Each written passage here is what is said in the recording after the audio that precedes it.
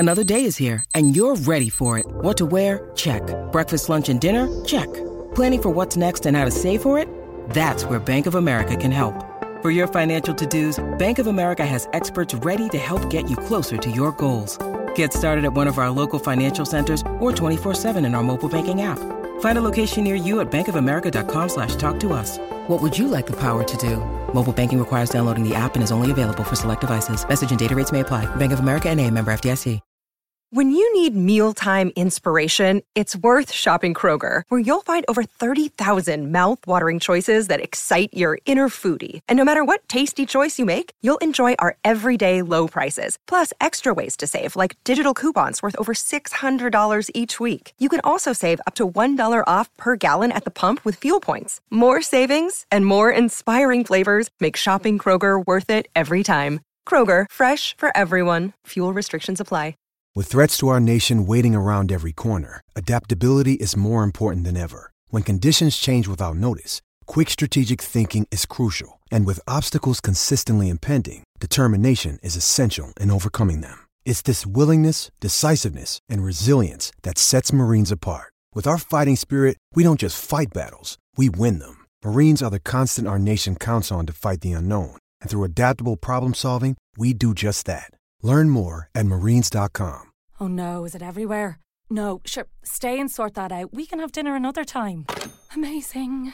Whether it's cancelled plans... I need to get in the kitchen and calm down. Or the need for a quick, convenient distraction. Introducing Goodfellas Mini Pizzas. 4 mini pizzas made with respect that cook in 11 minutes. Goodfellas Minis. Embrace the unexpected.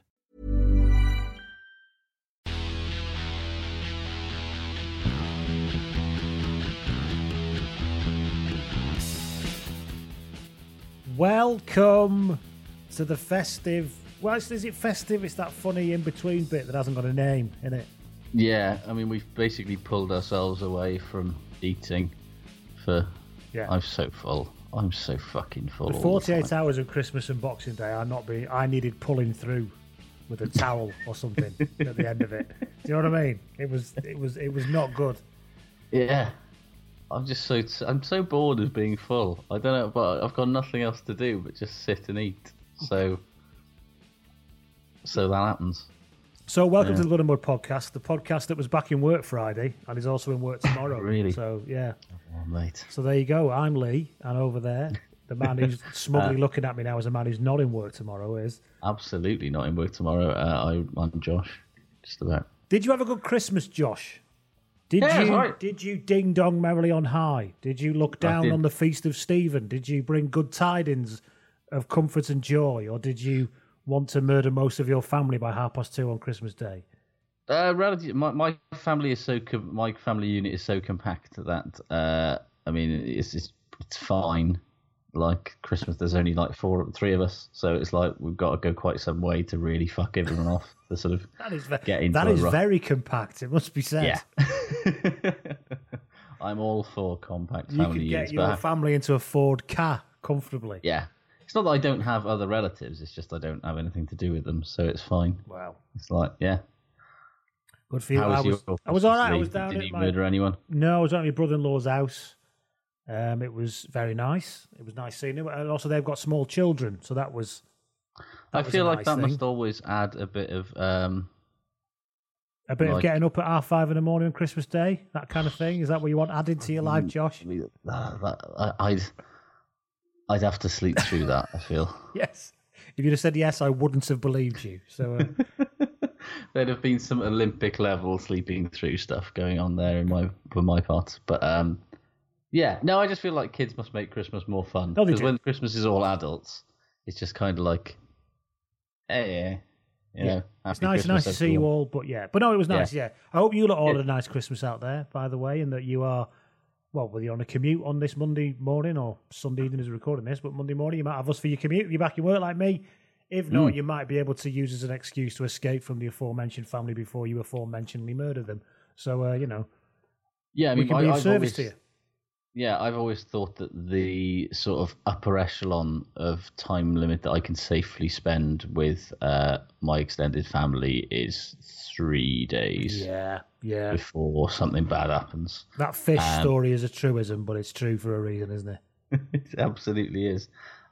So if you are somebody who is encroaching on today, sort of 5 or 6 of your time with your family, I'm just saying, for your own sanity and perhaps for your future family harmony, this podcast and going somewhere on your own for half an hour might be everything that you need.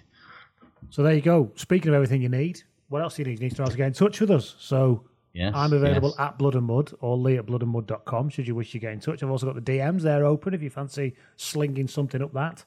And what about you, Josh? At Josh Gardner, at Rugby Shirt Watch, at rugbyshirtwatch.com. My DMs aren't open.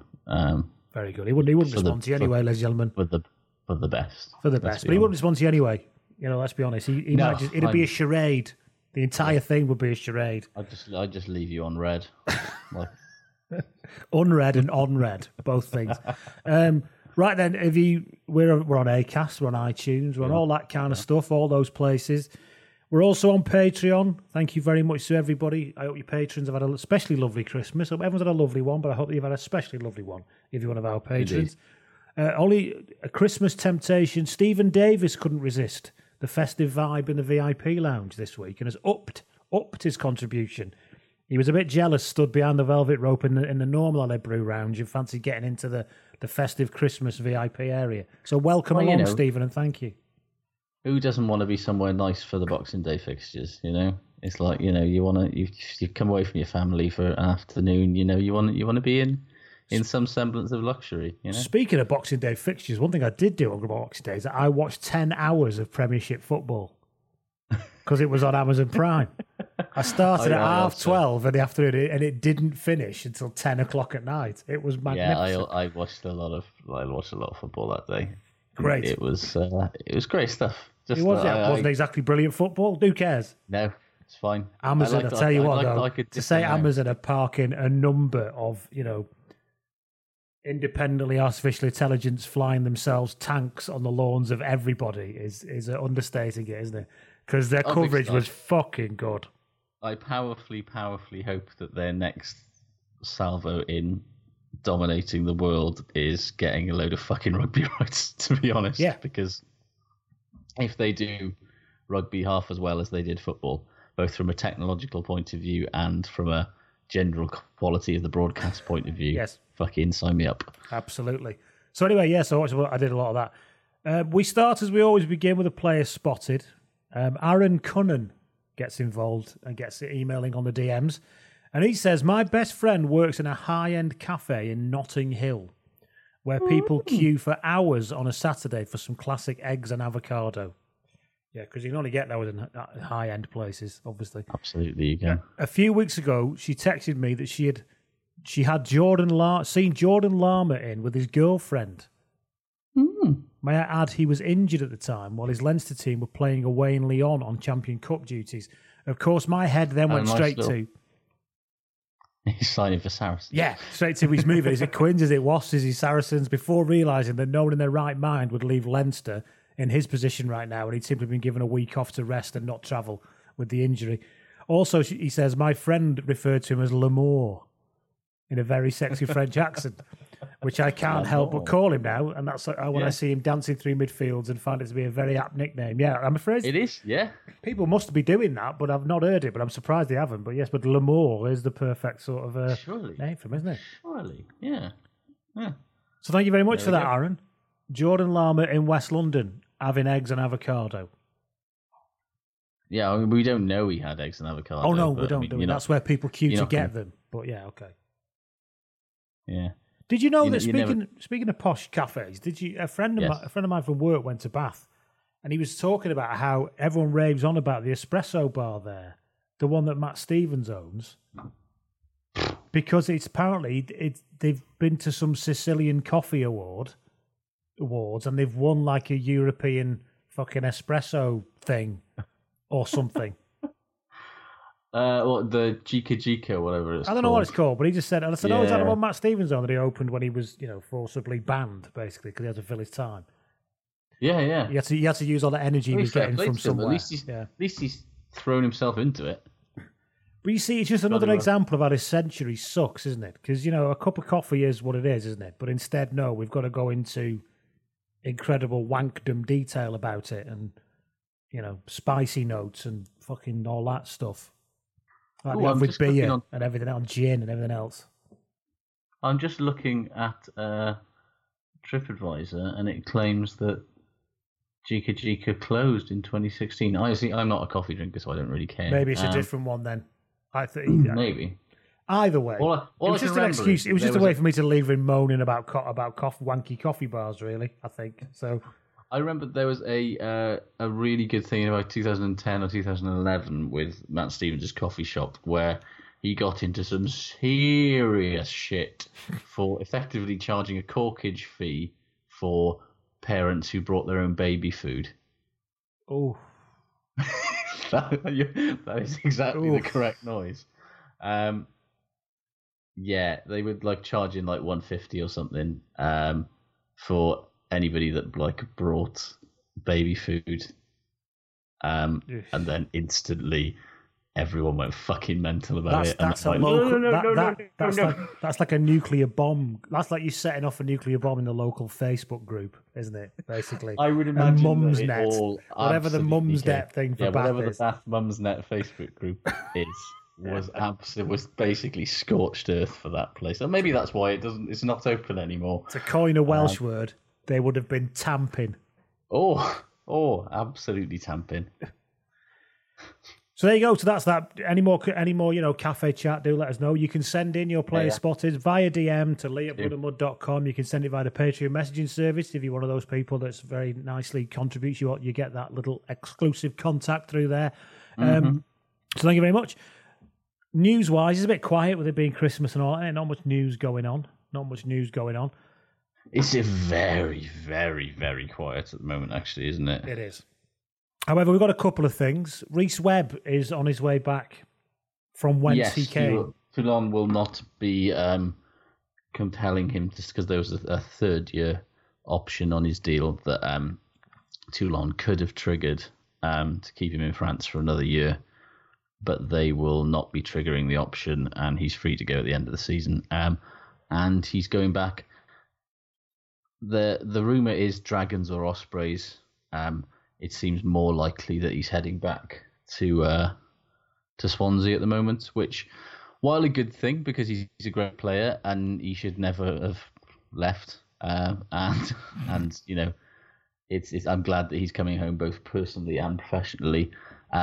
Scrum half is arguably the one position where the Ospreys don't need a good player at the moment because they've got 3 good scrum halves. So you have to know how much money he's getting, don't you? Indeed, yeah. So it's kind of classic Ospreys recruitment of the moment, really. It's signing a good player in a position that we don't need. Did you see that thing that came out today from eSportif on their thing about the positions that are the highest paid in rugby? Did you see that came out today? No, I didn't see that. Let me try and find it because we maybe should have done this before we came on air. I appreciate it. Probably should have. We should have done that. But because what's interesting is that the top... Well, let me ask you because you've not seen it. What do you think the 2 top paid positions are in the Pro 14 and the Premiership? Are they different for both leagues? No. The same 2 positions are the highest paid. I'm going to say tight head and fly off. No. Okay. How am I right with either of them? They're both forwards. Oh. Number 8 and loose head prop? No. It's the 2... I'll put you out of your misery. It's the 2... It's the 2 lock positions. Shirt number 4 and shirt number 5 are the highest average earners in both the Premiership and the Pro 14. Third place in the Premiership is fly half, and second place in the Guinness Pro 14 is number 8. There's got to be some... What do you think the 2 top paying positions are in the top 14? Is it tight head and loose head? No, it's not. It's the 2 wings. I mean, that is pure. That is just perfectly. French, and then the second highest paid is the 10. Yeah. But even then, in third place, then is the 2 locks. So I find it. Well, here we go. Then here's interesting. Why is this then? Why? Because I would never. You could have given me 10 guesses at this, and I'd never have guessed it. In fact, Esports Eve did a. I mean, they're not very well followed, so there weren't very many people who voted, to be honest. But they asked, who do you think's the highest paid, and only 5% of the people responding out of 35 people said it was Locke. And actually, I think most people wouldn't know that. So why is it? Do you think why are Locke's paid that much? I don't know. Let's have a discussion. There's got to be like a couple of big old earners that are skewing that. Who would be really big Locke earners in the Premiership then? Toji, everybody at Saracens. Everyone. Maro Toji. All the internationals, you're probably Launchbury, aren't you? Yeah, Launchbury. Courtney Laws is probably on a tidy wedge. Yeah. Is it because a lot of second rowers are captains? I haven't crunched it, but I think a lot of that position tends to be a captain, don't they? I mean, is Lou Diago, who has yet to even play for Sale, skewing this on his own? This is for the season 1920, yeah. Right, yeah. So Lou Diago's going to be bumping that wage up big style on his own. Yeah. Here's a question for you then. Who else is big money fucking...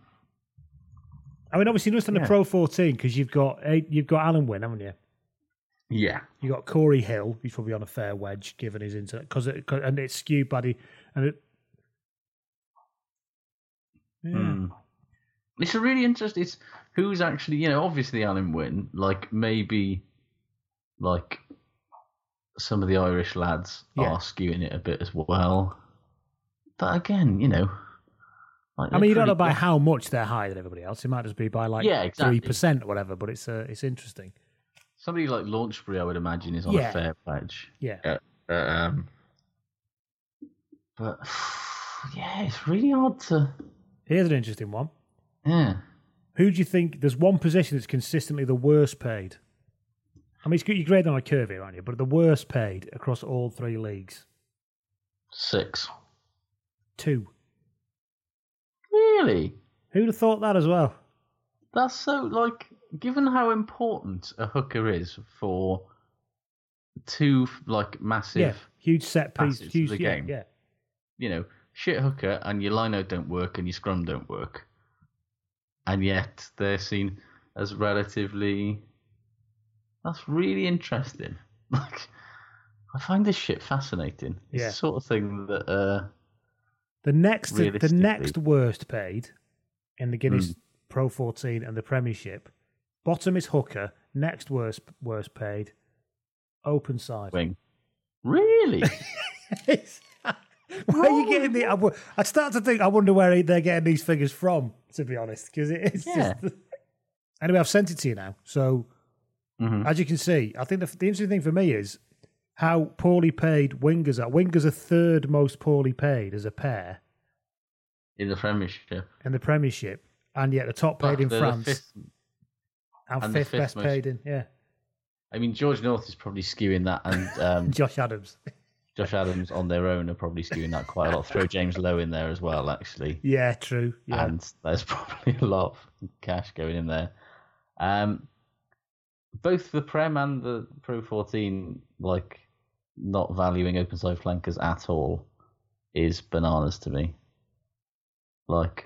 Yeah, I don't understand that. But again, it could be that, and it's obvious that they treat the two wings and the two locks as one piece of data intelligence. They're not separating them out. You know what I mean? Locks are paid that. But yeah, it's interesting enough. But I find it's also interesting that the fullbacks are the third highest paid one in the Premiership, but are the fourth bottom and third bottom in the top 14 and the Pro 14 as well. You have to wonder how the Stuart Hogg again. Yeah, how the outliers throw this. That. Yeah, is Elliot Daly counted as a fullback? Andy Good. Not Andy Good. Alex Good. Definitely not him. Andy Good's not skewing anything. Well, he skewed the average weight of the starting fly-off in the Guinness Premiership over the last 10 years. But everyone talks about how important having a proper breakaway and a fetcher is and all that, and a jackal and all that, and then they're apparently not, according to the wages that are being paid.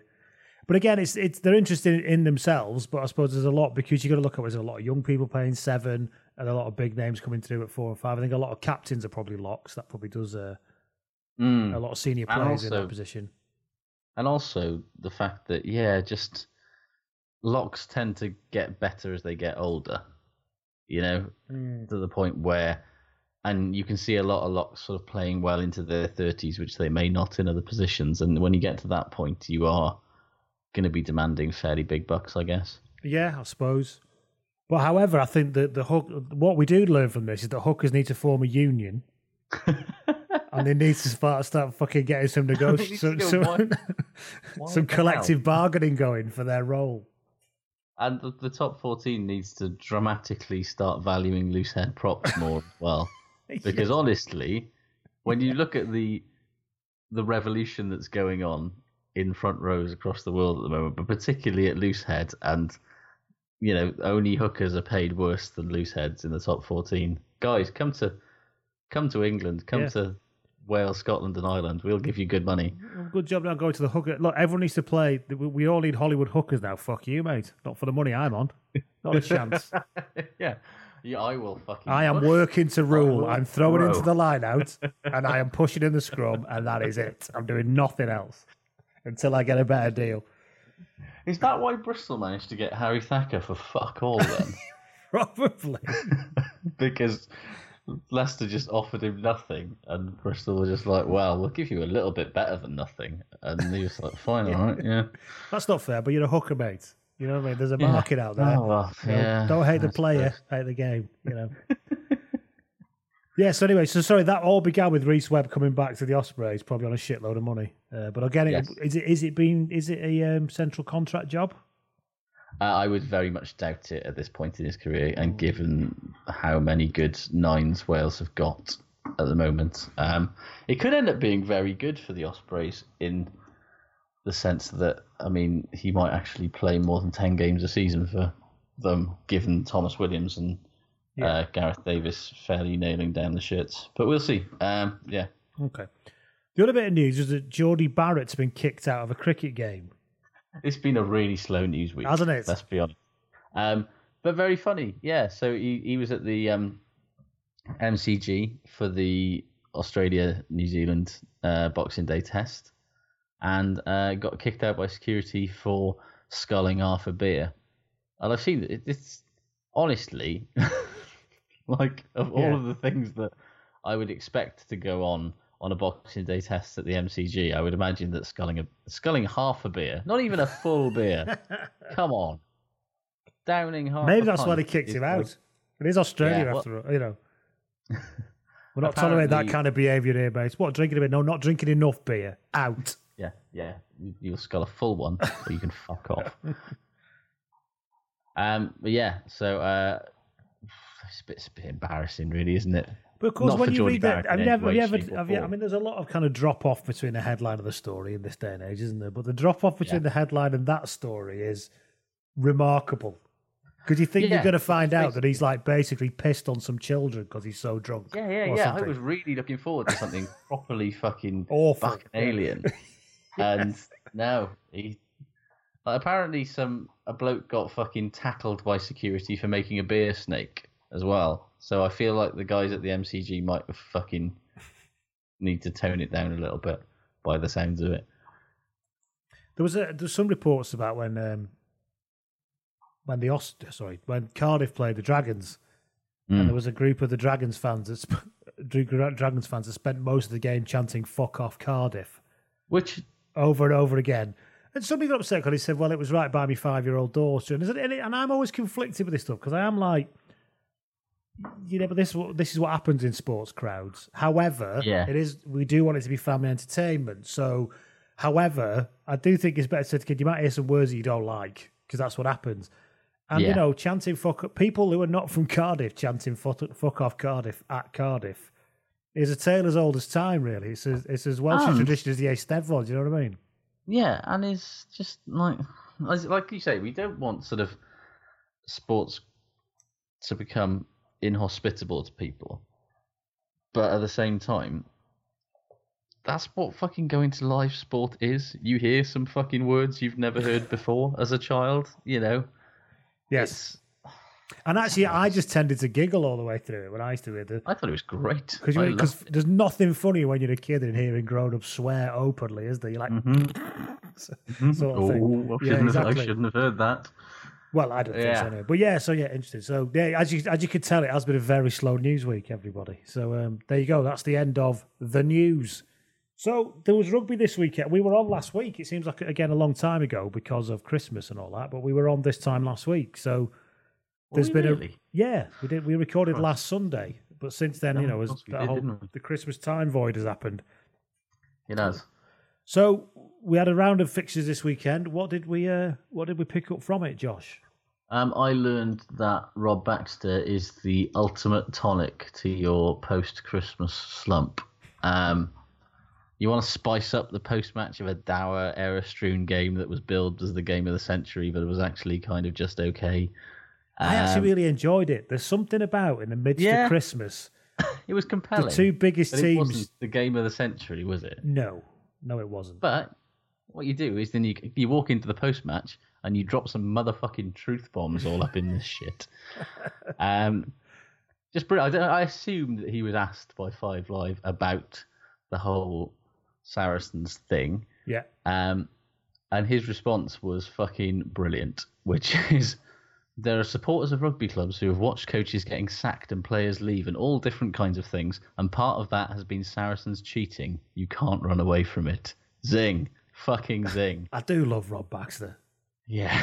And then sometimes the people... Because he doesn't even do it to shit house. I think he does it from a kind of centre of ethical sort of, this is just what I think. Because this is what I believe in. Well, he goes on to say... Yeah. Sometimes the people who've pointed out that Saracens have cheated almost get pointed out to be the bad guys themselves sometimes.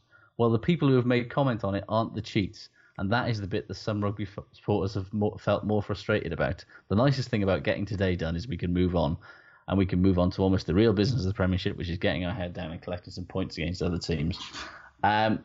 He doesn't want to move on. He wants to keep banging this drum until they're fucking lifting the Premiership title at the end of the season. And more power to him. But, yeah, good shit. I love it when Rob Baxter just... get the pulpit. And does it without even losing his rag. He just does it in this kind of sort absolutely perfectly calm and measured, and he's thought about everything that he's going to say, and he's going to say, you know what, fuck you, all the people that said that we were sore losers for saying that they were cheats and there was something going on there. But he's got the decency and the integrity to not go fuck you, which is what I would do in that situation, and actually be quite sort of measured about it all. Otherwise, it was an okay game, I thought. Yeah, I sort of, but I kind of enjoyed it on one level because... It's very compelling. You can produce a game that isn't utterly brilliant, but you can produce a game that's still utterly brilliant, but for all the so-called wrong reasons. Yeah, I wouldn't call it utterly brilliant, but I do think that that's fair enough. I do hyperbole, though. That's what I do. So yeah. Exeter's defence today was some fucking all-time Thermopylae epic shit. Yeah. Nice reference. I like it.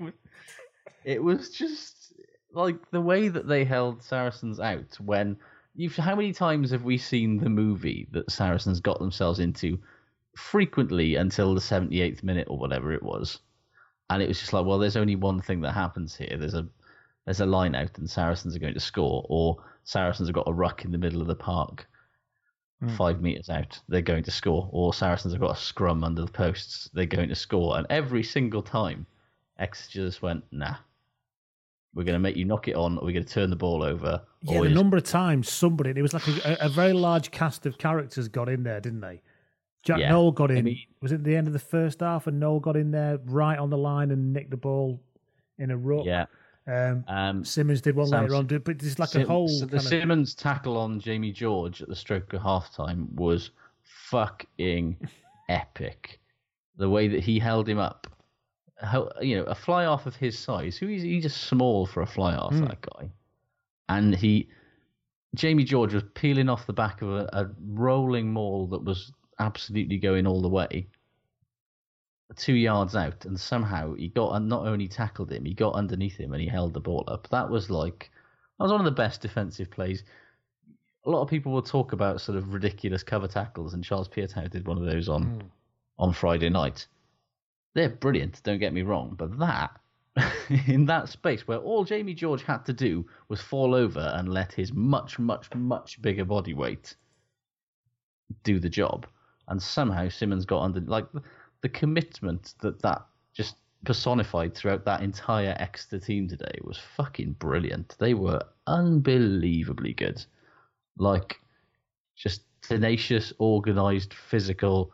They were well over the edge at times as well, but that's where you need to be if you're going to be. That's why I kind of liked it. That's why there's sometimes you just want to see a game when it's just all blood and thunder and borderline shit-outing that then spills over into an unnecessary fight the substitutes become involved in.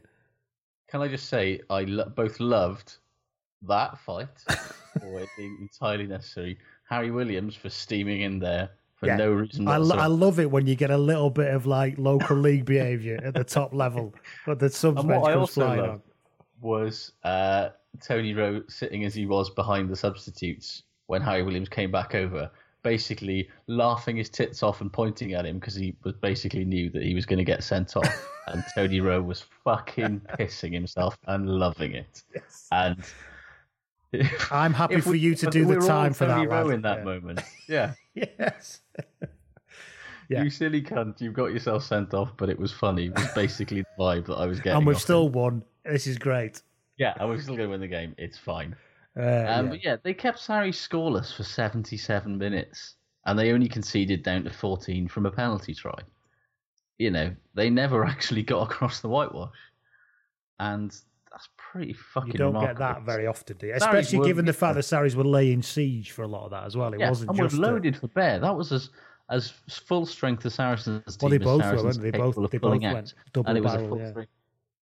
And they went at each other hammer and tongs, and Exeter this time were just. What I think was really quite telling was that, in games past between Saracens and Exeter, where it's got to 65 or 60 minutes, and Saracens have had an extra load of people to bring off the bench and turn the game, as they did in the Premiership final so memorably.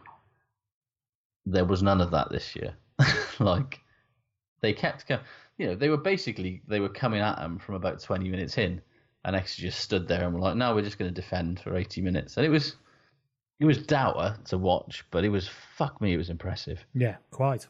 And again, that's sometimes rugby is one of the great things about rugby. It is a game for all sizes and all measures and all approaches, isn't it, in many ways? It doesn't always have to be fucking Super Rugby razzle-dazzle 38 points each. Sometimes it can just be a proper fucking... Because it can just be awful and yet not awful all at the same time. Yeah. It's very compelling. What else did I learn for the weekend? Somebody has snuck in and loosened the nuts on all of Bristol's wheels. They're not quite coming off, but somebody's loosened the nuts, haven't they?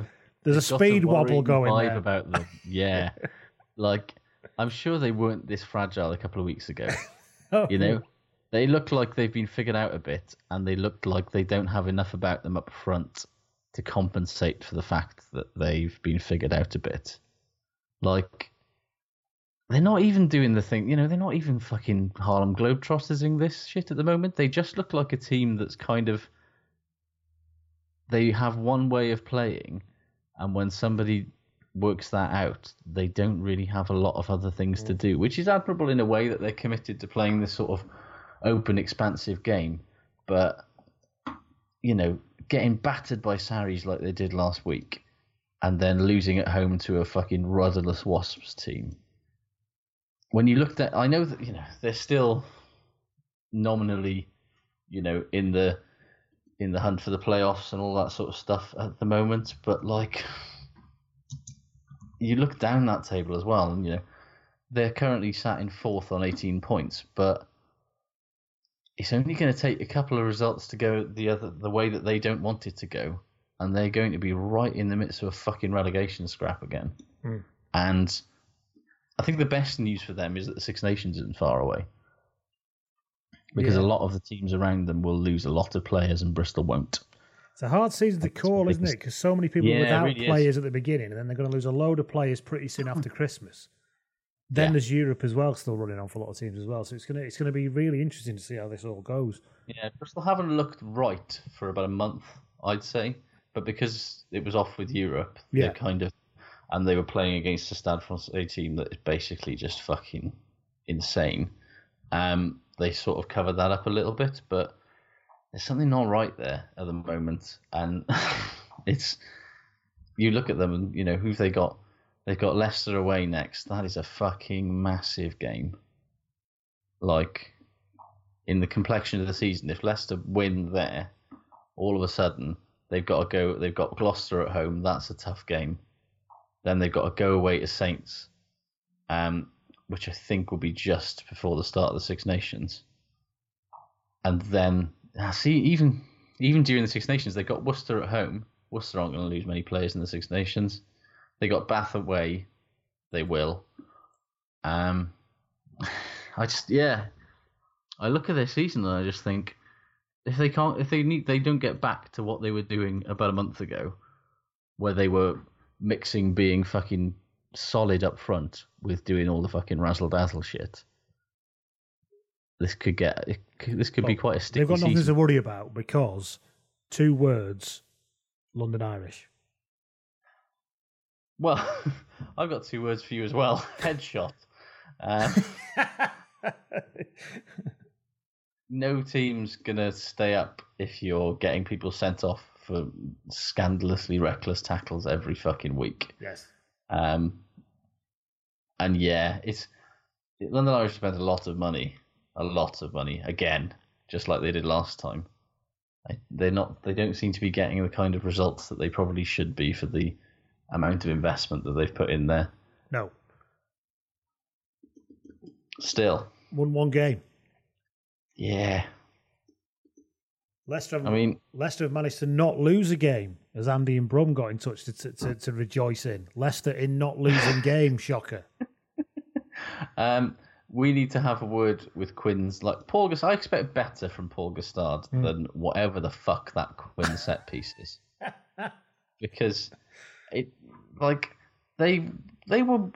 that game, and then Leicester just went, oh, they haven't got either a scrum or a line out. Let's do that then, and just monstered their way to a draw that they in no way deserved, at half time. And yeah, this is such a weird season because everyone's good and everyone's shit, except for Exeter, who seem pretty good. Yes, like everyone's got it in them to be shit at some point, and everyone's got it in them to be very good at some point. Bath seemingly are good now. Yes, I mean, beating London Irish is not exactly something that we should base a whole season on, but they look a lot more coherent. They won again, though, didn't they, for the weekend? Yeah, Sale have looked all right at times this season. Worcester have looked all right at times this season. Bristol have looked excellent at times this season. Well, Bath beat Sale, didn't they? Yesterday. Yeah, it's like I don't understand I don't understand this season. I don't understand who's good anymore except for Exeter. Which is why we might as well just give it to them now. And maybe that's the way it will be. There's Exeter and Leinster, and there is no one else. There's Exeter, there's Leinster, there's about 14 country miles of open space and pasture. Then there's everybody else, basically. Yeah. I will say, though, I do think that Saints are legit. They got monstered by Leinster home and away. But in the Premiership sense, I think they're the only team that have got any shout of really giving Exeter any kind of problems at the sharp end, because they've basically just got really, really fucking good halfbacks and a solid pack. I still don't think they'll have anything. They're not going to get anywhere near them. But, with Bristol falling off, Sarri's mathematically unlikely, and Gloucester and Quins showing real vulnerability at times, they're the only team that looks like they can be consistent enough to actually still be relevant at the end of the season. That was a cracking game, by the way. That was fucking brilliant. Also a classic Dan Bigger game in that he spent 3/4 of it limping. Yeah. And still managed to. I'll tell you who didn't have a very good game that game, Ben Kay, who kept making some... Weir wants to talk, but he's getting paid, where at one point he said, oh, Ben Kay's injured, that's not a problem because James Grayson is on the bench. And then about half a second later he went, oh no, he isn't, sorry, he's not on the bench. So he did the worst thing, because Nick Williams was trying to make it, and Nick Williams went, oh, I live in the past as well, don't worry about that, Ben. And then Ben Kay went, it's because I saw him warming up, that's why I thought he was playing. It's like, no, shush now. Stop trying to explain why you just done it. The hole it. is 6 feet deep, Ben. Just don't stop it. And then Gloucester kicked a goal there and he went, and Northampton are right back in it. Oh, sorry, I mean Gloucester are right back in it. And he was just like, oh no, just turn your mic off and have a minute to get yourself back. Because I felt actually quite sorry for him, because obviously Ben Case, I think, is actually pretty good pretty much all the time. But you just needed to have one less sherry over Christmas, I think. Or one less bottle of sherry, maybe. And Nick Mullins, despite my advice, does keep calling Reece Lightning about Reece Samet. Who, by the way, is not the Messiah. He's just quite good at finishing. He's really fucking quick. He's very quick. He's good at finishing, but everyone needs to calm the fuck down, because absolutely, it's the classic. However, somebody who does two good side steps needs to be in the national squad immediately. No, Wales should absolutely cap him against Italy in the Six Nations. One, because that's for non-rugby reasons, though, which is the sad situation we find ourselves in now. The sad situation that England will steal him otherwise, but also just because it will just make Andy Hughes shut the fuck up.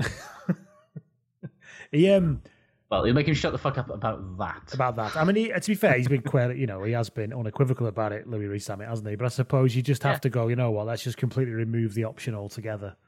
Well, that's what Warren Gatland did with Rhys Carey before he even got to Saracens. Yeah, that's very true. Like, what's that? You're England qualified, mate? Nah, we're going to get you in a red shirt immediately. I got into a discussion about this, about residency, and somebody said about football. And actually, what's interesting is that you can qualify in residency in the football, but it's 5 years. Passport. Oh, is it 5 years? It's 5 years, and you have to have not played competitively for any other team. However, the 5 years residency bit has been agreed to be removed within the home nations. In football, and has done for years. So that's why Ryan Giggs didn't qualify to play for England. Although everyone assumed he would play for England. I've got no idea whether he would have done or not. He might have wanted to have played for Wales. There's always this assumption that he was desperate to play for England. I'm not sure that's true. But the point is that the argument was superfluous, because he was never qualified, because he was born in Wales, both his parents were Welsh, and none of his grandparents were English. Just so the fact he'd lived in Wales, in England, didn't qualify him. Yeah, so it'd be interesting. He never specifically seemed like he wanted to play for Wales. Well, no, we can get into that, but that's just an example of why. So you can't, if you are Scottish and then you go and live in England for a while, you generally can't qualify. Does not count. Yeah. Unless you've got parental qualification. So there's an interesting view that actually the home nations could all get around the table together from a rugby point of view, the RFU, the SRU, and Ireland and everybody else. Slightly different with the football, slightly different to the football with rugby, obviously, because football has a Northern Ireland Football Association and rugby does not. But they could all just get around the table and say, do you know what? We just agree that we won't have a residency rule between us. I mean, I feel like that's the only way. I mean, the reality is that people moving from abroad and taking up British nationality and stuff is a slightly different scenario. Different, I think that is different. Yeah, the reality is the RFU would never do that, because they clearly have a stated policy where they want to steal as many. I don't think a lot of the unions. I think it's easy to have a go at the RFU, and God knows I very much support that policy. But I think a lot of unions will say, "Hang on, I'm not really sure," to be honest. It's not the unions; it's the clubs who want to exploit the England player payments rule by keeping players' nationality, and I think that is undeniable. Is that they're exploiting what the RFU does for payments for England players and exploiting that rule. Because wasn't it something ridiculous with London Welsh where they were getting English player payments for a guy who was in their squad, who I think was like a fucking Kiwi centre or something, but because this happened. This was when London Welsh were last in the Prem, which the Piriweepu. It wasn't even. Yeah, it wasn't Piriweepu. It was Piriweepu era. Yes, I mean, that era. Yeah. Yeah. But I remember they were getting cash for. What the fuck were they doing with that money? Because it didn't seem to be going on the field. I mean, not a lot. I think it was buying Piriweepu's dominoes is what they were doing. It was very much a drop. It was very much a drop in the ocean scenario. But I seem to remember they had basically someone in their squad who was like a Kiwi, who was technically English qualified, even though he was like 31 and barely played for anybody. but because he had like an English grandmother or something like that, right? London Welsh were entitled to get, however much that they get, 50 grand a year or whatever it is for an England qualified player. And so I think there's very much. But this is just one example of how they can be, without getting too hysterical and blood and soil about it all, they can just be recognising that Great Britain is a strange place, that everyone has a British, if you're born here, most people, everybody has a British nationality, but technically you can all be another nationality within it, but it's not recognised as a proper nationality, if you know what I mean. From a legal point of view, it's not recognised as a proper nationality, so you're effectively picking and choosing between national sports teams. So you could just actually get together as a group and say, you know what, we will not have residency between ourselves unless it's the only thing you can do it on is parental qualification, for example, which would seem fair enough to me.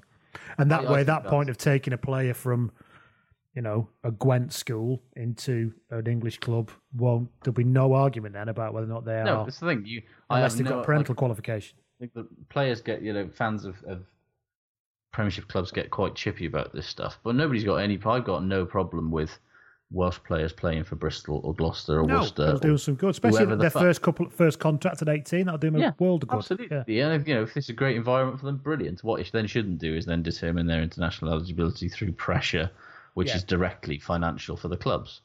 And you can understand why they would go, well, maybe I could buy my mum a new house and I could do this and all that, whatever it might be. You can understand why they would do it. But I do think it is that thing, the constant issue of unintended consequences with all this stuff, and it's time to maybe just and everyone just looks to World Rugby to solve it. But at the end of the day, the home nations in football took FIFA's, I think it's Article 6 something, and said, you know what, we'll just decide not to have Part D, which is the residency bit between us. Yeah, it has to only be the parental qualification bit and grand parental qualification bit. There you go. There's a suggestion if anybody's listening.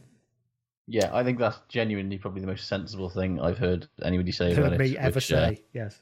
Yeah. I mean, it's never going to last. And obviously, if somebody moves from France or somebody moves from the Pacific Islands, it's a different thing entirely. But yes. But of course, it also means that in the football, if you do take up British nationality late, you can just choose which team you want to play for, which is why Pat Van den Houw ended up playing for Wales because he was born in Belgium and moved here when he was a kid. But Anyway, sorry, complete tangent there. Anything else on the weekend? The Pro 14 is a total structural mess that devalues. Is that only this weekend? The festive derbies have basically shown exactly why people don't take the Pro 14 seriously.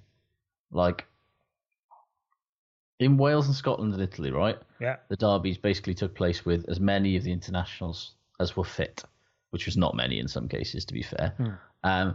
Give them a proper box office feel, to be honest. They were very good. Over in Ireland, the IRFU decided that the Christmas derbies would be the period that they rested their international players, meaning that the derbies were basically second-string contests.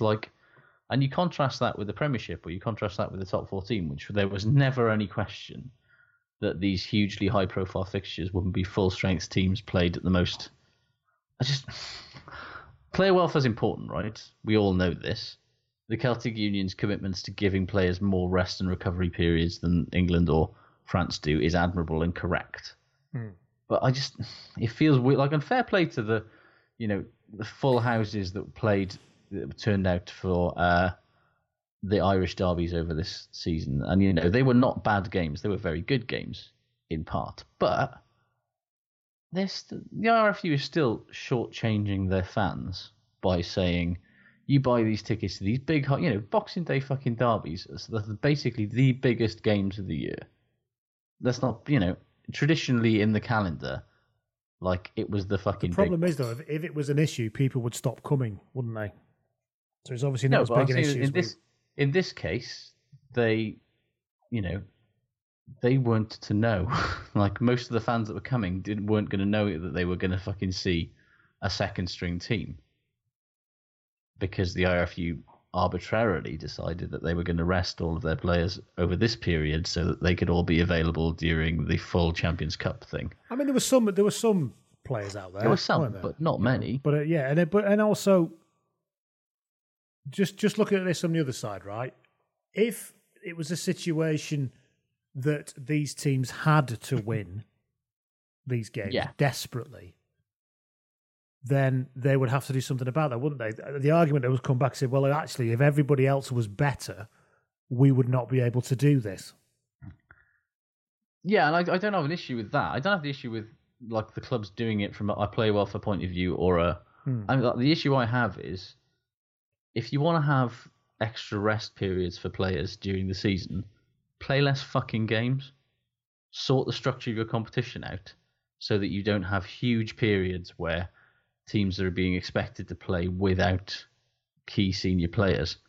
If your players are only if a player can only reasonably play 10 or 15 games of club rugby every year, then why are we expecting teams to play 20 or 30 games a season? That's the. So you're not having to go at Ireland clubs? No, not because that's what it sounded a bit like. You see, that's why I started pushing you a bit. Not at all. I think that from the IRFU have effectively gone to those fans who paid their fucking hard-earned to turn up for the Boxing Day and New Year's derbies. Well, fuck you. Then we're going to make you watch, a burn that you didn't know existed because start we 10 for Leinster because we need to. Because we wanted to keep them fit, we wanted because to we have to make choices about welfare. Yeah, I understand. Yeah, and that's fine. I want teams to make choices, but I want teams to have player welfare at the forefront of what they're doing. But what I'm saying is, in a competition that's already as complicated and fucking all over the shop as the Pro 14 is, with its conferences and its, not playing everybody every year and all of this shit, why not just play 5 less games a season and give players proper rest periods? Play a fucking development competition if you're that bothered in the off weekends where you do just play the academy kids, and just stop making fans the people that have to go. Oh well, I wanted to go and watch fucking George North or whatever, and Alan Wynne Jones and Justin Tipperick, and I've got Luke Price. It doesn't grow the game when kids are turning up to watch, what is probably and very possibly the only game of rugby they'll watch all season, and their heroes are not there, not because they're injured, but because of player welfare reasons. And the ones they are watching are losing 44-0. Well, yeah, in the case of the Ospreys, yes. But, yeah, I just think... Wasn't that Justin Tipperich's first game back for the Ospreys in like 7 months or something? Second, yeah. He played against Cardiff last week, and now he played against the Ospreys. And it's against Cardiff. His interview just simply said, "This game is my lowest point." Yeah, in that completely deadpan way he has of delivering stuff. Yeah, like he's Bob, like he's, and I realise he looks and sounds like Bob Newhart when he actually delivers. Insane. Yeah. Speaking of insane people, actually. Stephen Jones is the only person who hasn't moved on from the Sarries salary cap thing now, and it's embarrassing. In between reviewing our podcast, he's still going. I know, yeah. He's gone full Japanese soldier who still thinks World War II is going on this week. Yes. Like, constantly insisting that he knows Saracens haven't breached the salary cap. When even Sarries gave up that fight like 2 months ago now. They've accepted, like, Steve... Emperor Nigel has surrendered to the Allied forces. The war is over. You can go home to your family. Just give it up. Oh, he's unbelievable, isn't he? He blocked me today, at last. Did he? Did you actually respond to him? I quote tweeted him with something to the effect of what I've just said. The Japanese soldier after World War II. Did he call you a dickhead or an amateur or something then? He described me as... what did he describe me as? You can't see it now. He's blocked. Well, no, that was the funny thing, because this is how he does it. What I've learned today is this is how he does it. He's so obsessed with having the last word, which, he absolutely fucking is, by the way. He called me a non-entity, which is that's quite a strong one. Playing the fucking hits, man. He called me a non-entity and then he blocked me. That's basically watching Pink Floyd and they play fucking Comfortably Numb and it's just like, honestly, he's so determined to get the last word that what he does is he calls you a non-entity or whatever and then blocks you before you can even see it. So it looks, because I didn't realize until somebody else responded to me and him going, why are you calling him a non-entity or something to that effect? Yes. And I was like, oh, fuck, he called me a non-entity. Oh, that's nice. That is standard, though. He does either call you a dick, yeah. or he calls you an amateur or a non-entity, or and then Insta like blocks you before you can respond, so that he can feel like he's had the last word, which is one of the saddest things I could possibly imagine. You petty, pathetic little man. It's that a man in his position, with all of he's achieved, is like that. It's really bizarre, really bizarre. But what's very funny is that Brian Moore responded to his nonsense tweet today about how nobody can say that Saracens have broken the salary cap in any way, and he didn't block Brian Moore. I was going to say, but he hasn't blocked him, has he? Yeah. No, quite the opposite. What he said was. He said, Steve, you still haven't told us what you consider to be a suitable sanction for 6 breaches of the salary cap rules over 3 years, coming after a secret deal done to avoid previous investigations of findings of breaches in 2013. What's his response? Fair. We'll respond after lunch between quarters. That was 7 hours ago. This is a very long lunch. He'll be back on after 4 bottles of red wine after to sort it all out. Brian, there's a friend of my uncle who's this guy from Yorkshire. And he is obsessed with how many people involved in things in his Yorkshire was right wing, and basically you're saying. Yeah. And when I met him, and he said, I said, oh, I quite like rugby union. He said everyone involved in rugby union is right wing. Everyone involved in rugby union and athletics randomly is right wing. I said, yeah. And the only person I could think of to counter his argument was actually me, you. Again, and we're non-entities, and Brian Moore to counteract the narrative of all rugby union is right wing. Yeah, yeah. I mean, it feels a lot like that sometimes. It does, but I don't. Yeah, he's gone full mental about this. Like he will not let this lie. Even Lawrence Dallaglio is telling him to leave the port alone, for God's sake. After all of that shit, like you'd have thought after the podcast calamity that was. I mean, does he listen to that podcast? I've understood because I don't know if he listens to it back. He probably doesn't, but if he did, I don't know. Surely you'd look at it and go, "Geez, I don't listen to our podcast back." No, so not that often. He probably just doesn't. No, but fuck me if he did. He would think long and hard about saying these sort of things again. Because he sounds like a proper raving lunatic. And also, everyone's got over it. Everyone's moved on. Even Exeter have pretended to move on while not moving on. It's like, just give it a rest, man. Christ. Have you heard the news? The Irish Independent has a new podcast. We're not in the fairy tale business as journalists. We're in the truth business, and the question was there. 20 minutes, 5 days a week, the Indo Daily takes you beyond the headlines and into Ireland's most talked about stories. So 25 years on, people are absolutely fascinated again with this case. The Indo Daily podcast, available on Spotify, Apple, independent.ie and wherever you get your podcasts. Oh no, is it everywhere? No, sure, stay and sort that out. We can have dinner another time. Amazing. Whether it's cancelled plans... I need to get in the kitchen and calm down. Or the need for a quick, convenient distraction. Introducing Goodfellas Mini Pizzas. 4 mini pizzas made with respect that cook in 11 minutes. Goodfellas Minis. Embrace the unexpected. Speaking of moving on, let's go on to the shit good ratings, shall we? On the weekend. What have you got that's shit? Richard Cockerell's chippiness. Like, Edinburgh, right? Very good team. Yes. Derby games, tense affairs. Cocker's, intense man. But he's basically been having an argument with himself about how, like, that Edinburgh don't get enough respect. When nobody else is saying, like, anything about this. He's just had, like, he did it after the first game last week and after this game today. He's like, he's saying it's not a fluke because they won. He's like, nobody's saying it's a fluke. It's Christmas. Who are you calling a psycho? Nope, nobody said anything, Richard. Yeah. Nobody's saying anything bad about Edinburgh, and he's just inventing that they're not getting any respect and people don't rate them. It's like, Richard, I mean, lads, you've heard what they're saying about us out there. That was you, Richard. Yeah. You said it. Yeah, exactly.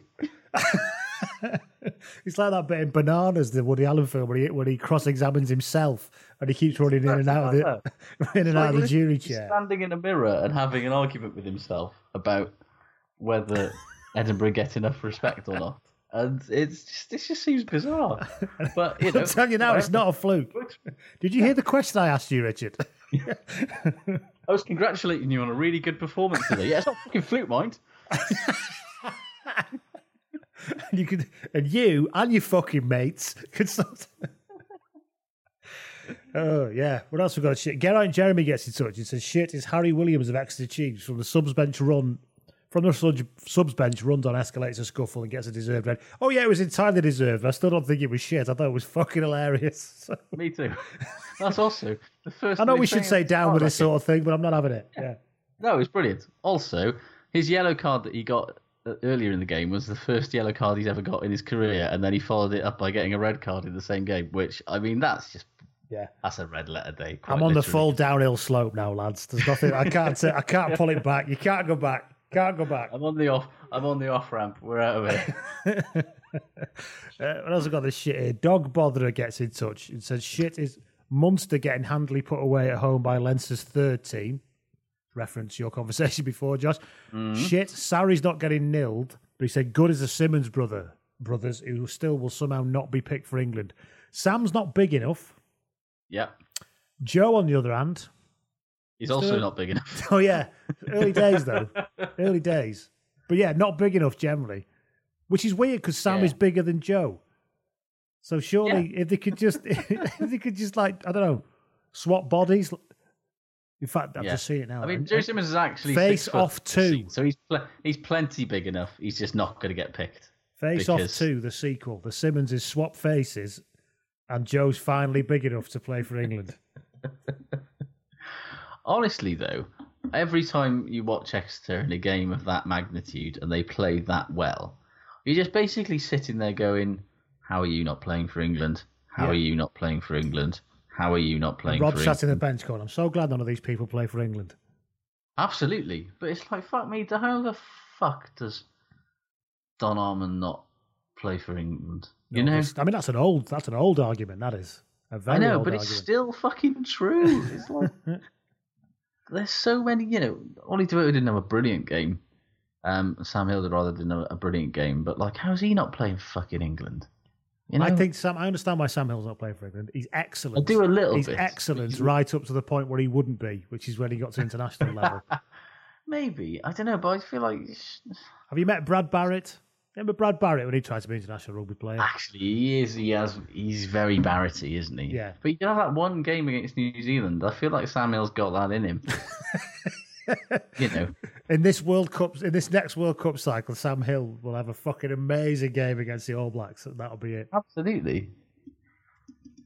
He's played for the Saxons. I don't even know if the Saxons still exist. But, you know what? I actually don't know that. That's true. I do know that Don Armand is better than Brad Shields. That I do know. Yeah, like quite a bit better. Yeah. And Sam Hill's really fucking good. Johnny Hill, rather. Sorry, is really fucking good. Yeah. Well, I was like. What is this like fucking shroud that seems to sort of basically stop at Bath? That means that no English player. Well, Jack Nolan, Henry Slade get a look in, don't they? But he's out. He's injured, but done his leg, hasn't he? Slade? Yeah. But yeah, he has. Yeah, and except for Jack Nolan and Henry Slade, like nobody from Bristol and nobody from Exeter are allowed to play for England. And you know, Pat Lam and Rob Baxter are fucking delighted about that.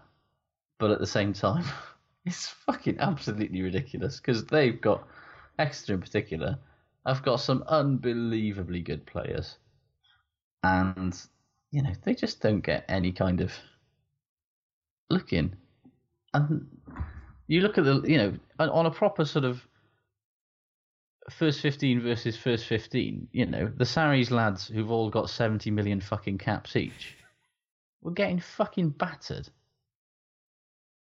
And not that they played badly, but they were and like second best. 18-year-olds that come through at Saracens get capped before some of these Exeter players. Yeah, there's exactly. definitely some. Fucking the Leicester, winger, Sarries winger, today, you know, who's talking about, you know, they're talking about capping him, and you know, it's like fucking hell. You know, there's a lot of players down Exeter way that could probably do with a cap as well.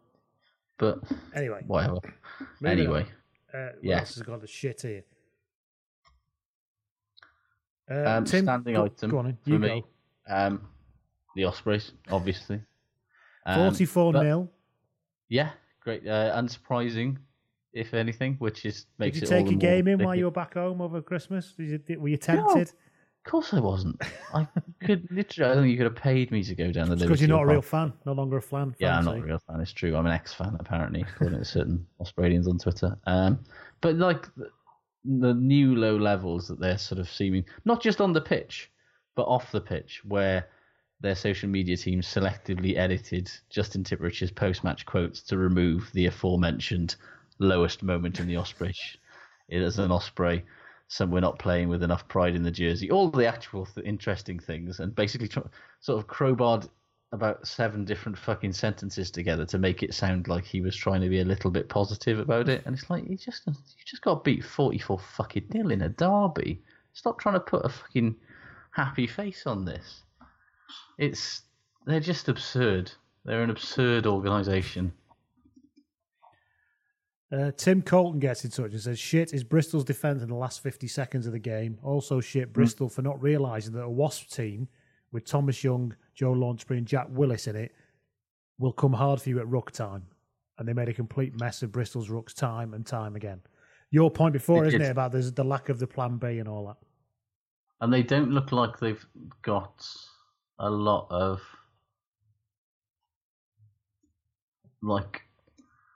they just don't look like they've got enough about them. But I will say that last 20 seconds in that Wasps game, number 20 for Wasps, was the most man off his feet, going straight off his feet at a ruck that I've ever seen. He basically looked like he was about to dive onto a slip and slide, and somehow Luke Pearce looked straight at it and didn't think that was going off his feet, which, I mean, it's not been a great fucking week for referees, but that was very bad.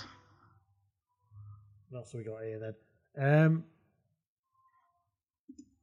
Bath Bites gets in touch and says that shit is the colossal bunch of knobheads who decided that if there's a rumble kicking off on the pitch, it's perfectly acceptable to pitch in. It is perfectly acceptable. Good. Absolutely it is. Wayne Barnes actually red carding Williams for leaving the bench and wading into the brow. Yeah, that is good. He absolutely deserves to be red carded for it. And yet. Brilliant. I loved it. Toby Baker also weighed on this and said shit is the new trend of non-players getting involved. The Munster doctor the other week, Sale physios yesterday, and Harry Williams again today. Yeah. I think a player on the bench is unacceptable, but yeah, acceptable, if you know what I mean. But physios and doctors getting themselves involved in this shit definitely needs to be locked down, I think. Yeah, it's a weird thing. The player thing I can sort of forgive in a weird way because it's like, well, you know. But, physios, doctors, non-playing staff, that just feels like... You know how ice hockey, there's like fighting's allowed? But there's rules. It's kind of like... In rugby, shithousery and shenanigans are allowed if you're on you're on a level playing field. You're all players. You've all signed up for this. You all need, like, doctors and physios and trainers and anybody on the support staff. That they're not part of that fraternity that's allowed to get into those sort of things. Maybe that's hypocritical. I don't know. It probably is, but I see where you're coming from. And actually, in the cold, when at the end of the day, no, it's probably not okay. However, there's still a part of us that likes it, and that's just the truth of it. Yeah. It's like shaking Stevens. Do you know what I mean? There's the part of you that just likes it. All like that. He's, because he is, let's be honest, the real king of rock and roll, isn't he? He is the Welsh Elvis. There's no getting away from that. Yeah. Anyway, Owen Glendower gets in touch and says that shit is, I've got to go back to fucking work tomorrow. Yes, I'm with you on that, Owen. He says, and also shit is the Ospreys keep up their pinned tweet status in the shit category. Yes, they do. And I don't want to open that door again to Josh's, the darkness inside himself. So we'll leave that there. Have you got any more shit before we move on to good? Nah. I've got a good one for you. Speaking of the Ospreys, Andy Powell's offering to help. Absolutely. Get him in. What's the worst that could happen? What did he say in his tweet? I mean, I know, people think I'm a bit of a funny one, but I'm telling you now, I'm a brilliant coach. So, I mean, he won. As demonstrated by his tractor parade in Brecon, Yeah. I mean, he did win a trophy with Brecon as coach. So, Why not? And let's be honest, he won't mind being wheeled out to give bad news out to the press, will he? No, he'll have a great time. The press will we've already technically got a head coach, because let's not forget, our head coach is still employed. It's just that he's... What is he doing? If anybody knows, could somebody please let us know what he is actually doing in that organisation? Because it's fascinating stuff. Yeah, is he something to do with photocopiers, you think? Reckon he's got some Clarity copier link? He's got some clarity. You know, there's that bit in I don't know if you've seen the US Office, but there's that bit where Creed gets made manager temporarily, and then he starts ringing everybody and like telling all the clients they're going out of business. And Pam goes in and is like, I've got 2 photos for you here. Corporate really needs you to tell this. There are 8 differences between these 2 photos. Corporate really needs you to find out what they are. And they're the same photo. I kind of feel like that's what Alan Clark's been doing for the last month. Yeah. What else have we got that's good here? Andy Brum says Leicester not losing, which we've already covered. Have you got any good? It's good, genuinely. Good for Steve Tandy getting a crack at a test job. I don't know why the Scottish Rugby Union is so addicted to Welsh coaches when we are so demonstrably bad. And the only time any Welsh team ever does anything good is with a non-Welsh coach. But yeah, good. They've obviously looked at all those Eastern European teams and gone, we want a bit of this. We're sick of the Romanias and the Russias of this world getting all this action. Why should Canada get all of the great... But no, Steve Tandy was always a good forwards coach. And I'm glad that he's got a crack at a big old fucking job, and good luck to him. Yeah. What else we got that's good here? Rob Diamond gets in touch and says, good was my 1.5 hours of kip on the sofa this afternoon, but shit was I missed half the Saracens Exeter game and I snored like fuck and everyone else hates me now. That is what I call every Saturday, Rob, basically. Yeah. Every Saturday, I wake up earlier than I want to, because I'm at that age now where I want to wake up later, but I can't. But it's not a problem because I get all my jobs done and I'll get to watch the rugby this afternoon. I get a load of jobs done, bit of washing, all that kind of stuff, settle myself in. Yeah. I bought a new couch recently. It's got one of the ends on it is like a longer end, it's like a double bed. So you're basically lying in bed trying to watch the rugby at 2 p.m. with the fire on. You know, and you can, and the thing is, what is it when you can feel it starting to happen? You can feel I'm falling asleep, but you don't go, but I'm going to change the position or stand up because I really want to see this rugby. You just let it wash over you, don't you? Mm-hmm. This is what happens. This is what happens as you get older. You just let stuff wash. That's why you can't be angry about politics anymore. You're going to let stuff wash over you. And this is how they get you. You see. You are metaphorically and literally in a lying down position in front of the fire from the age of 40 onwards, I'm discovering. And you just let everything, all the shit happen to you. I feel like you've really kind of let us into something quite deep and profound. It wasn't that. I didn't know that was going to go there, but it did. So there you go. Yeah, here we are. Good for me, Taulupe Faletau. Not only because he played a game of rugby for the first time in 18 months. Yes, he did, didn't he? But he played the full 80 on his first, on a cold December evening, on his first run out in 18 months. And of course, he got man of the match because he's Taulupe fucking Faletau. Yes. Honestly, he's like, we do not appreciate how fucking good he is. He was epic. Just like turnovers, hard carrying, tackle, just all the classic Taulupe shit. It was all the greatest hits in one set. Perfect serenity while doing everything brilliantly and just looking like he literally just stepped back on the rugby field for the first time in a week, not the first time in a year and a half. God, it has been a while, hasn't it? Yeah. Jack Hurst gets in touch. He says, good is Wharfdale RUFC getting listed as one of the best places to watch rugby in the Telegraph. A great small community club. I mean, it was fair dues, Jack, but it was the Telegraph. That probably just means you've got a good selection of sherry or something. But because as well, of course, don't forget Wharfdale. Who was chairman of Wharfdale, Josh? Can you remember? No. It's our dear friend, the omnipresent John Spencer. Spencer. That explains Dan Bigger, Osprey, and Wales. Yeah. So, there's no surprise it's a fucking good club, isn't it? Next time. Is he going to be in charge next time? He's not the manager next time, is he? Ah. Boo. They're wandering around whistling at foreigners and them not understanding what he was doing. They thought he was doing some kind of impression of a bird or something. Didn't somebody fucking try to fill him in New Zealand as well? I don't know. I seem to remember that happened on the tour. Weren't they out for like... They were hang on, this is ringing a bell now. Yeah, and some people got the arse they were out with for John. dinner one night and a bunch of fucking Larry Kiwis in the restaurant basically Don't started fucking abusing whistle at me, man. Settle down, which was people. totally unacceptable, Settle obviously. down. And yeah. This is not necessary. Anyway, so yeah, good for Wharfdale, good for John Spencer, good for Jack Hurst, is what I say. Absolutely.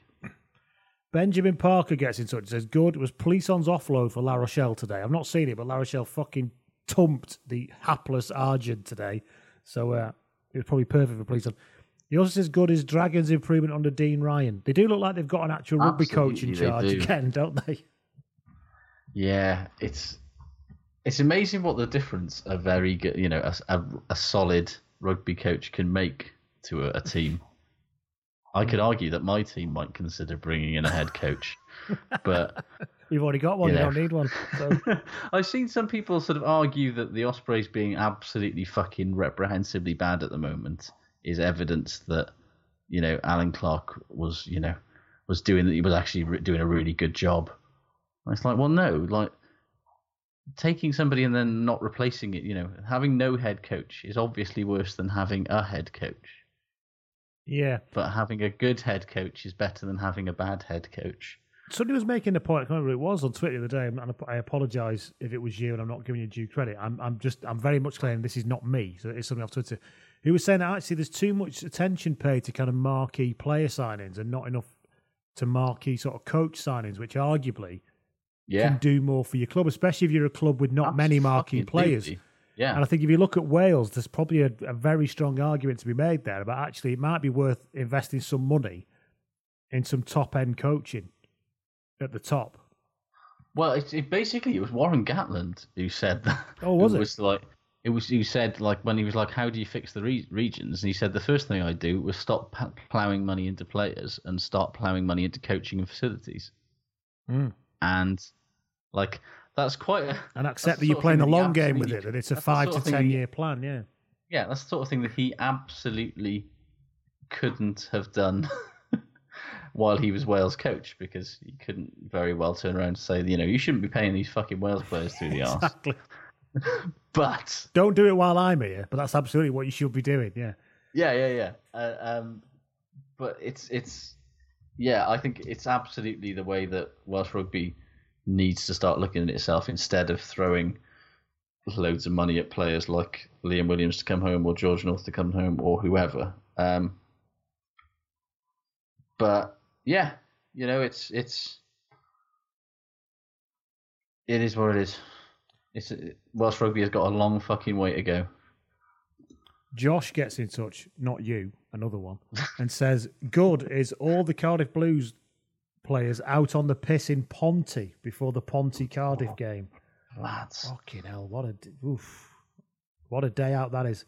I don't think all the time I spent down in South Wales, I didn't go out on the piss in Ponty. Was that something you missed? Literally nothing. I mean, I wouldn't think that I would have done, but just to confirm, I imagine it's something you've done. But anyway, he says, another good thing was that Ellis Jenkins offered to mop up after somebody had spilt a pint. Now, I don't know much about Ellis Jenkins, but somehow that screams exactly what he's all about. Yeah, I do like Ellis Jenkins a lot. Let's be honest. He's a very nice man. He's obviously fit enough to be out on the piss and mopping up, though. So that shows his rehab's going okay, doesn't it? Yeah. This fucking not back to that for the Six Nations nonsense. No, if you can clean up a pint, you can clean up a breakdown. We'll even let you bring a mop if it helps. Yeah. Bailey and Aurora gets in touch. He says, good is Bill Matters offload for Graham's first try, and then Graham then leaving the Glasgow player on his arse to go closer under the post. Yeah, he did a kind of bit of a shimmy in the dead ball area, didn't he? Which is great. He did. Did you see that fucking offload, by the way? It was I mean, we're all used to the cat flap offload now, aren't we? Of course we are, yeah. However, there's still something glorious about a large Fijian doing it. And it was the bullet-like speed that the ball went at. Just through a small flick of the wrist. It went like a fucking bullet. It was incredible. It absolutely had no business going at the velocity that it went for. I mean, it just shows what unbelievable speed he has, that unbelievable power he's got in his forearms. Or the technique. There's something of the badminton player about it. Do you know what I mean? The kind of flick of the wrist, woof, straight, and away it goes. Yeah. Yeah, but it was glorious. If I'd done that, it would have gone about 3 foot. Yes. My son's 18, and he's not like me. He's not a gifted sportsman. You know, he has a go. He likes it, but he's not so good. And we were watching the football and our 10-hour marathon on Boxing Day, and he was like, I just don't know how they kick it that far. Like when they take a corner and stuff. I said, I know what you mean, yeah. I know what you mean. It's true, because it looks like you should just run up and you give it your full welly. And it's like, well, when I do it, it goes about 22 metres at most. But yeah. Anyway. Yes. What else have we got here? Luke gets in touch. He says that there was over 5,000 at Kingston Park for Doddy Weir's fundraiser. That is good. Right. And Jodie Barrett getting kicked out of the MCG for, as the press put it, sculling pints. Do you remember when they did pint? Half. Yeah. Do you remember when they did the Welcome to Country that they do in Australia, when they have the the First Nation people come out and do their Welcome to Country? One guy came out at one game about 3 years ago and actually just said, welcome to such a place. Everybody scull all your pints and welcome here and stuff. And he was like, what was a good job. Well, no wonder. You're given special dispensation by the original inhabitants of the land to do it. So exactly. It's positively encouraged, if anything. What else have we got here? Tom Gorman gets in touch and says, good as Joe Simmons holding up Jamie George over the line when he had no business doing so. 100% agree. Hard agree, as Josh would say. Yeah. Sean Troy gets in touch and says, good is that Leinster haven't lost since the game against Saracens in May. He said, however, shit is the state of the Pro 14 that allows Leinster to go undefeated since playing Saracens in May, almost entirely without their internationals. Well, yeah, we've covered some of this. It is a structural thing, I think, that needs to get sorted. It is. It's something that you can't... It's not Leinster's fault, but it is the Pro 14's fault. Mango gets in touch and says, good. Towards the end of the first half of Harlequins versus Leicester, Dan Cole's casually lifting Joe Marler's shirt to pat him on the belly to try and get a rise out of him. Even Joe Marler laughed. Hashtag acceptable shithousery, yeah. I'm not even sure that even... Yeah, does it cross into shithousery? Yeah, maybe. Either way, it's great. I agree with you, Mango. Indeed. James Gorkrodger finally gets in touch. He says, good is I'm still buzzing from Friday. Umanga developing into something tasty. Minozzi getting his first try. Yeah. And Fekatoa tearing up Ashton Gate. Is it the start of good things to come for Wasps, do we think, Josh? I think you look at that squad and you go, how the fuck have you only won 2 games this season? Yeah, we said this, didn't we, last week? Well, you said it last week, and I probably nodded in agreement, but yeah. Like, Fekatoa is like an unbelievable player. We all knew this. Yes. Minozzi's a great player. Sapoanga's a good player. Sapoanga's Second a good choice player. All Black Out 2 years ago. Yeah. Launchbury's a good player. You know, they've got a lot of... Thomas Young's a good player. They've got a lot of... Yeah, they've got so many good players that the fact that they went to shit as badly as they have over the last 18 months was really weird. And yeah, they were always going to turn a corner at some point. Maybe this Who is knows it. If it'll, as much as it was madness towards the end, possibly undeserved. However, it was... yeah. Well, that's it from me. Have you got any more good? Nah, mate. That was our little festive interlude, everybody. Yeah. I'm going to go and eat some crisps now. All we can do is wish you a very, very happy new year. And that, may the best of your yesterdays be the worst of your tomorrows and all that stuff. And I genuinely mean that. So, indeed. All the best, everybody. Have a great one. Have a drink on us. Yeah. Take care. Ta-da.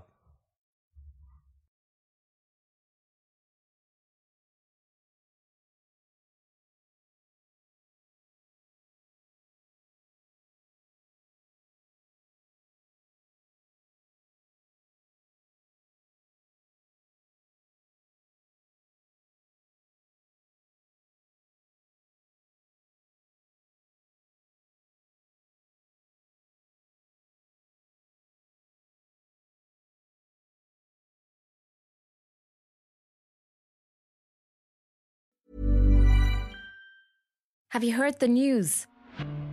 The Irish Independent has a new podcast. Thousands of people who work in the events industry are making more noise than ever. But are they being listened to? 20 minutes, 5 days a week. The Indo Daily takes you beyond the headlines and into Ireland's most talked about stories. 2 gangs, 18 people killed, families torn apart. The Indo Daily podcast, available on Spotify, Apple, independent.ie and wherever you get your podcasts.